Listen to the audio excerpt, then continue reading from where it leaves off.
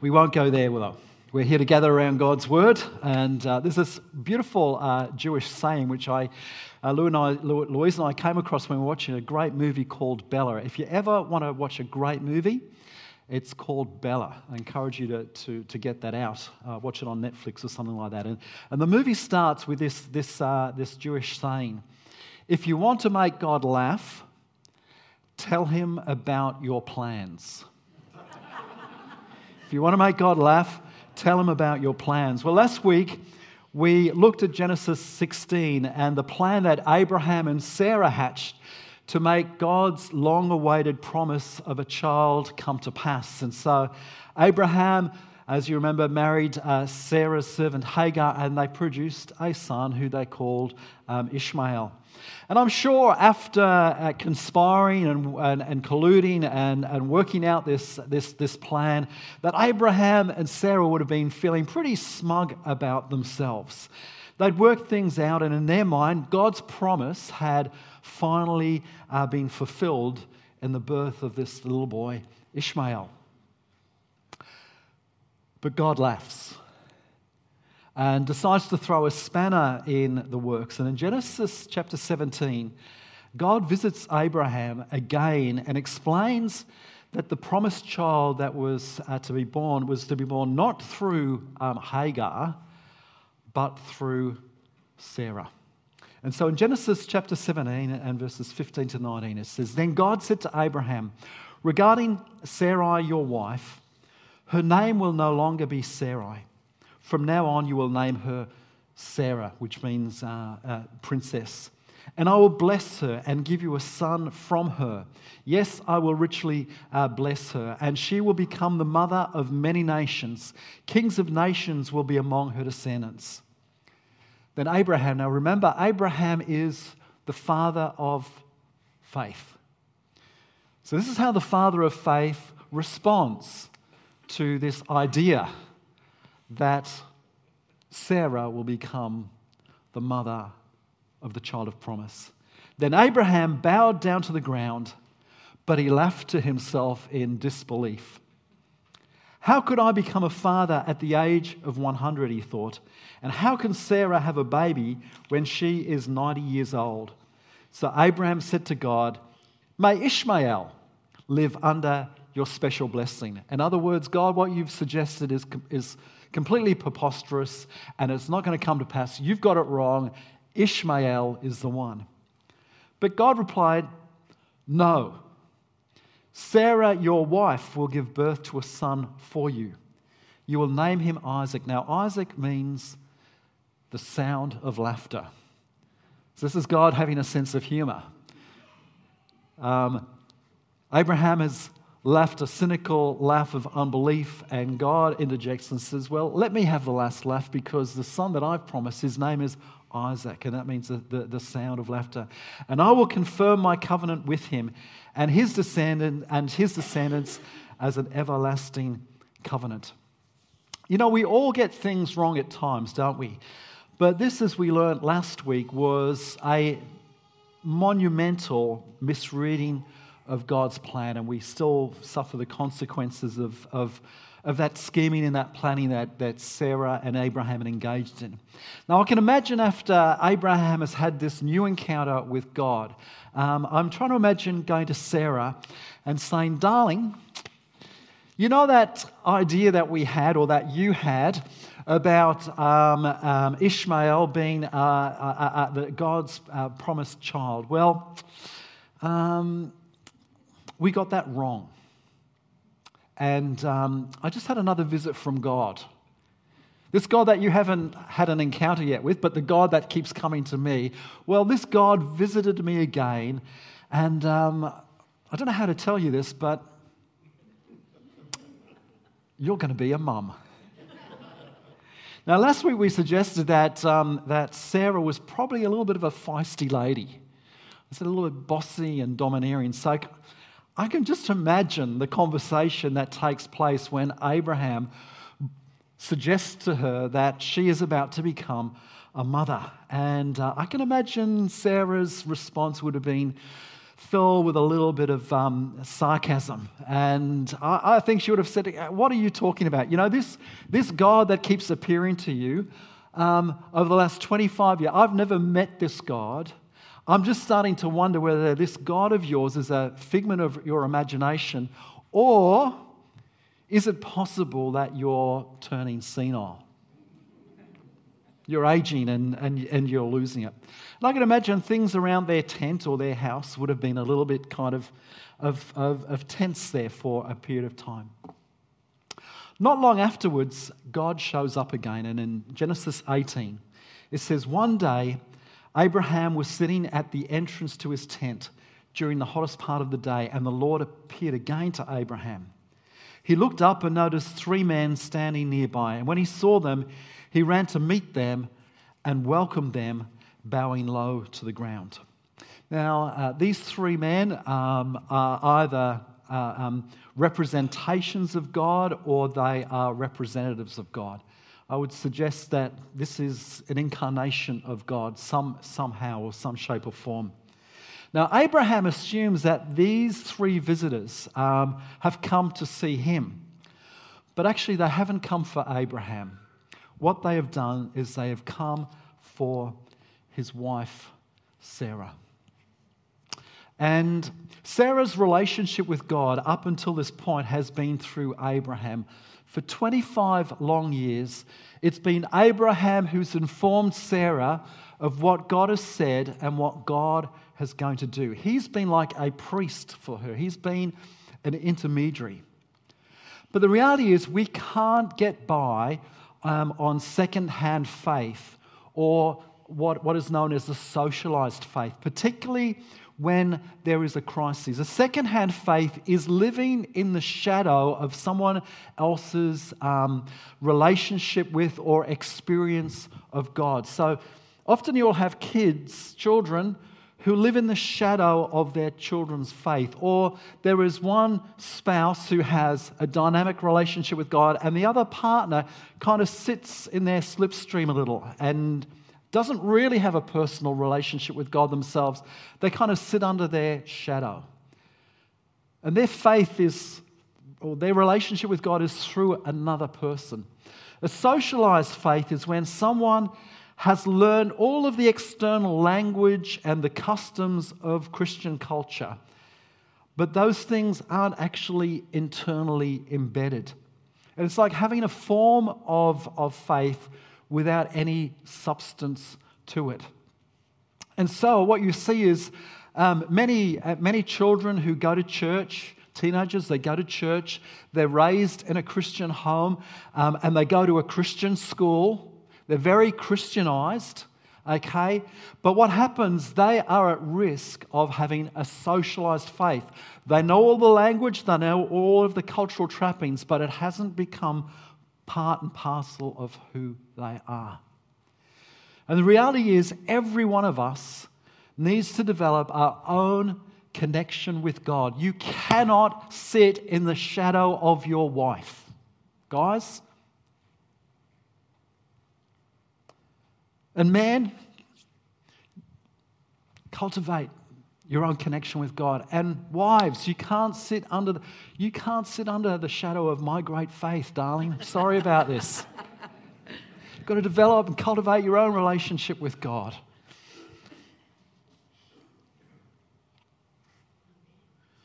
What's taking place here is God is wanting to shift Sarah's faith from a second-hand kind of faith or a socialized faith into something that's rich and meaningful for her. And we all need to have that experience with God. And so the story continues. Where is Sarah, your wife? The visitors asked. She's inside the tent, Abraham replied. Then one of them said, and I will return to you about this time next year, and your wife Sarah will have a son. Sarah was listening to this conversation from the tent. She was eavesdropping in on the conversation. And Abraham and Sarah were both very old by this time, and Sarah was long past the age of having children.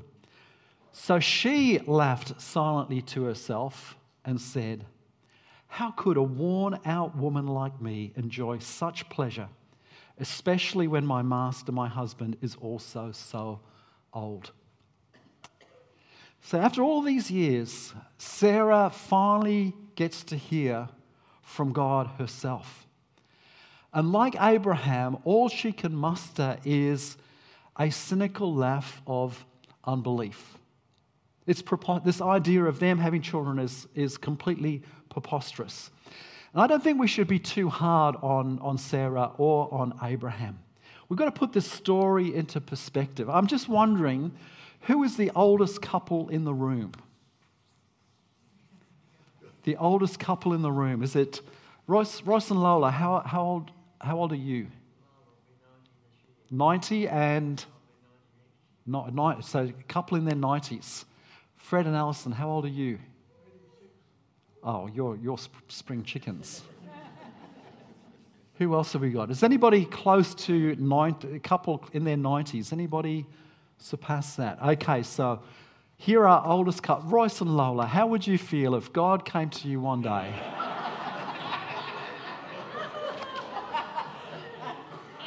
Would that excite you? Would you know, Lola, if Royce came to you and said, "Lola, I believe God has spoken to me. We're to have a child." What would you think of that? Would you be happy? Well, you'd laugh, wouldn't you? You'd find that. So the idea of 100-year-old Abraham and 90-year-old Sarah conceiving a child is a little far-fetched. It's outside of the norm. I did a little bit of research. That means I went on Google, and I discovered that the oldest couple to have a child with the help of IVF were a 72-year-old woman and her 79-year-old husband. So there's still opportunity for some of you out there. The oldest couple to bear a child by purely natural means, so no medical support, were a 57-year-old lady called Anna Martin and her husband, who happens to be called Ray Martin, which I thought was funny. He was 55. So Louise, there's actually still hope for us. Aren't you excited by that thought?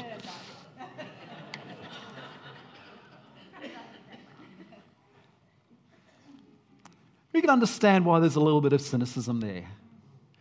But actually, Sarah is not cynical because the idea of having a baby at their age is too outlandish. There's actually something deeper going on in Sarah. She's cynical because she's a wounded woman. And God has actually come to visit her, to heal her. She's hurt, and God has come to her rescue. In Genesis chapter 18 and verse 12, Sarah says, "How could a worn-out woman like me enjoy such pleasure?" And that phrase there in the Hebrew language, worn out, it literally means a garment that is useless and good for nothing. It means a garment that should be just taken and thrown away. And so Sarah feels like she's discarded and worthless. Her self-perception is really, really damaged. And the question is, why? What has brought her to this place? What makes this woman feel like she is no good? That her life is in tatters. And it's so important that we transport ourselves back in time into Sarah's world and to know something of Sarah's experience. You see, children in the ancient world were the basis of a woman's value and worth. It was how they gained their identity. Infertility was a source of deep personal and social shame. So a bride's status as wife depended upon whether or not she bore children. In fact, a marriage wasn't considered complete until childbirth. Now, if a man was married to an infertile wife, he had the legal right, it was part of the marriage contract, that he could take another wife so he could have children by her. That was why it was quite acceptable for Abraham to marry Hagar and for them to have a child. This was the world in which Sarah lived in. Now, even if a woman did become pregnant and gave birth, if there were any difficulties during childbirth, or the child was born with some form of disability, it was believed that that was caused by the woman's sin. This is the way, this was the ancient world. And so the blame for a childless marriage always fell on the wife. There's the story of a Middle Eastern king called Kurtu. And he married 7 times in an attempt to produce an heir.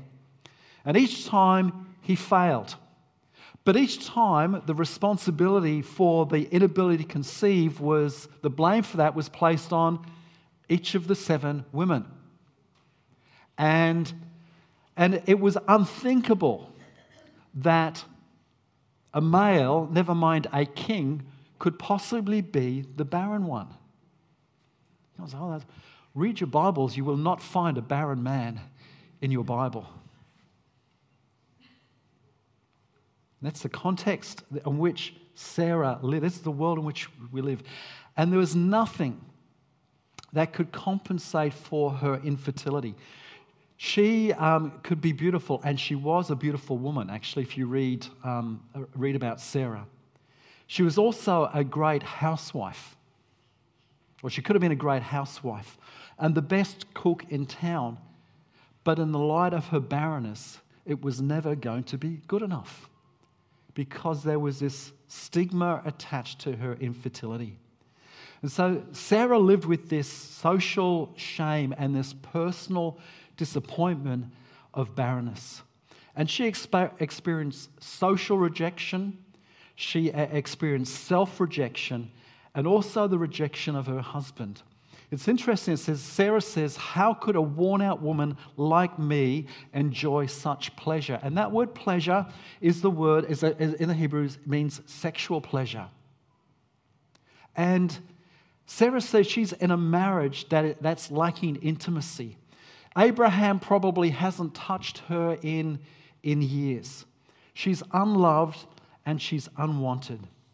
And this sense of lovelessness and worthlessness is compounded by the fact that Abraham has now married another woman, and that woman is Hagar, Sarah's servant, and she walks around the house with a baby who's now become a young boy. And Sarah is a deeply wounded woman. And so when God comes to Sarah and says to her about this promise, she's not only writing off the possibility of having a child because of her age, she is not emotionally or psychologically able to believe because she is broken and overwhelmed by shame. And this is where God steps in to the picture. Then the Lord said to Abraham, "Why did Sarah laugh? Why did she say, 'Can an old woman like me have a baby?' Is anything too hard for the Lord? I will return about this time next year, and Sarah will have a son." Again, the Hebrew language is really quite beautiful, and this little phrase, "too hard," it means wonder or marvel.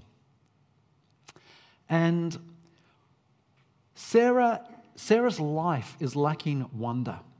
It's like the colour has drained out of her world. Now, wonder is the wow factor. You know, if you take a 4-year-old to the zoo, what do? They see a giraffe. Wow. They see a zebra. Wow. They see a lion. Wow. You take a 14-year-old to the zoo, I'm bored. You know, what's happened? The wonder is gone. the older we get, the more the wonder can wear off, the marvel of life, of just being. We stop being wowed. We become jaded and lose a sense of mystery. And Tim Keller says we live in a wonder-killing world. We live in a wonder-killing world. So, you fall in love or you see something beautiful, that's just the result of chemical reactions and evolutionary biology. All of the mystery is kind of gone, is sucked out of life. And G.K. Chesterton says, we have to wonder. We're inbuilt. There is something within us that needs to experience transcendence or marvel. And G.K. Chesterton says we have to wonder, so we steal it through art. So that's why people just go to the movies or listen to music or appreciate a fine piece of art, because at least it gives us a momentary point of restoring wonder to our lives. And how does God respond to Sarah's cynicism, her unbelief, and her lack of wonder? Is God going to compound her rejection, that rejection she already feels about herself, the rejection that she feels from her husband, and the social rejection? Is God going to come and compound her rejection because she's cynical? Is that how God works? Well, when we jump forward to chapter 21, we actually see what God does for this worn-out woman. It says, now the Lord was gracious to Sarah. Now the Lord was gracious to Sarah, as he had said, and the Lord did for Sarah what he had promised. Sarah became pregnant and bore a son to Abraham in his old age, at the very time God had promised. That line there is so incredibly important. The Lord was gracious to Sarah. You see, the Lord did not compound her rejection because she was cynical. God was kind and compassionate and gracious towards this wounded woman. And grace changes everything. It's grace that restores intimacy back into her loveless marriage. It's grace that restores wonder back into her dull life. It's grace that brings the promise of God to pass. It's grace that stimulates her faith. And it's grace that removes her shame and her failure. And for me, this is the point of the Abraham-Sarah story, is Sarah is not a woman of great faith. She's actually struggling to believe. Abraham struggles to believe. But Sarah struggles to believe because she's heartbroken. God has come for lunch, and all that Sarah can do is laugh cynically. Yet despite her cynicism, God encourages her with a seed of hope. A spark of possibility actually enters into the frame, and it produces within Sarah the tiniest of spark. Jesus talks about faith the size of a mustard seed. I've got some mustard seeds there. They're tiny. We think we have to have great faith. You won't be able to see that, probably. It's tiny. That's all. What does God want out of you? I've lost it. It's there somewhere. The whole point of the Abraham-Sarah story for me is God doesn't require much from us. God's not looking for too much for us. If we can muster a mustard seed size faith, muster a mustard seed size of faith, that's all God has got. That's all that God is looking for. See, I grew up in a church culture that placed the emphasis of faith on me. God's action in my life was determined almost exclusively on how big and how well I could believe. And it was a completely human-centered approach to the life of faith. But the story of Abraham, the father of faith, and the story of Sarah, the mother of faith, teaches us that it's actually God's faithfulness that it sits at the heart of faith. So in Hebrews chapter 11 and verse 11, it says, "And by faith, even Sarah, who was past childbearing age, was unable to bear children because she considered him faithful." She considered him to be faithful who made the promise. The life of faith is a partnership in which God provides the promise. We muster a mustard seed sized faith response to that. We say yes and amen. And God follows through with faithfulness. To me, that's what the life of faith entails. God provides the promise. We muster up a mustard seed size of faith. We find a spark. We kind of go, okay. And then God follows through with faithfulness. I am so glad that God is not limited by the size of my faith. I'm so relieved. I am so relieved that it doesn't rely upon my size of faith.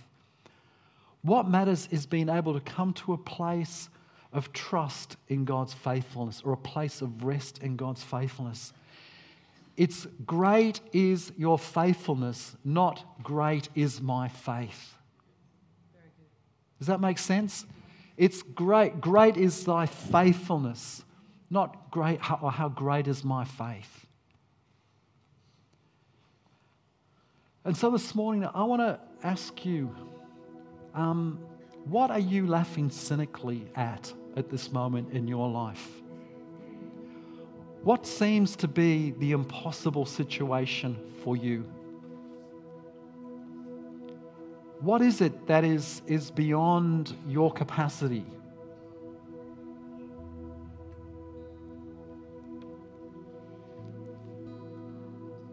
Because I want to tell you this morning, God is faithful.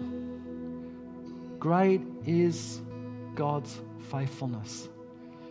And if you can just allow God's graciousness to come and rekindle something of a spark within you, just produce within you a tiny, tiny mustard seed size of faith, things can change. I want to say this morning, it's great is His faithfulness. Put your trust this morning in God's faithfulness. Don't put the focus on your faith. Center your attention on the faithfulness of God this morning. There are some worn-out women in this place this morning, and not just females. There's worn-out men and women in this place. You just feel worthless. You feel like you failed. You feel like you've messed up. You feel like it's all too hard. You feel like cast aside. I want to say to you this morning, God's come knocking on your door, and you might have laughed cynically, but God will not cast you aside. I just want you to reorientate yourself this morning around the faithfulness of God. Reorient yourself around the character of God this morning, and allow that to stir within you a spark of hope for your future to be different to what it is right now. Let's pray.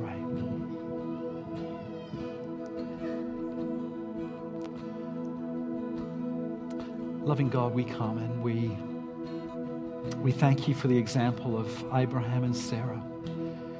And Lord, we too have laughed that cynical laugh Lord, we too have doubted you. And I thank you that you don't condemn us. But Lord, you would remind us this morning of your faithfulness. You would remind us this morning of your character. And we remind ourselves today of how good, how kind, how gracious you are. And Lord, may that rekindle within us that spark, that seed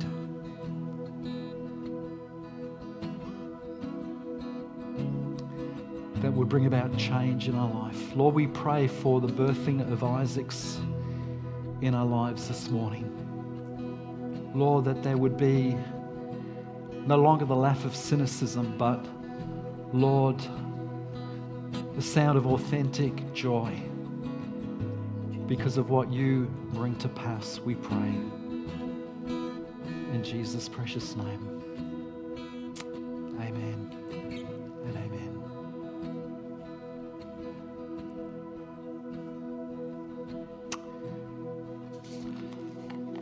If you're in a situation this morning where you're feeling a little worn out, and we'll close the service, but we'll provide an opportunity for you if you need prayer. There'll be folks that will be willing to pray for you this morning and stand with you and pray for a rekindling of the spark.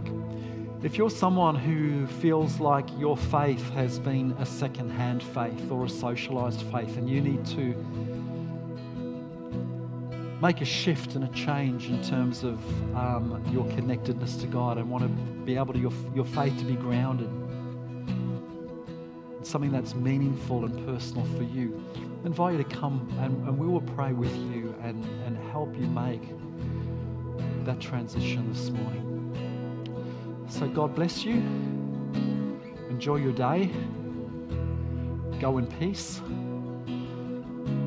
And may the God of promise prove to be faithful in your life. Amen. Amen. God bless you.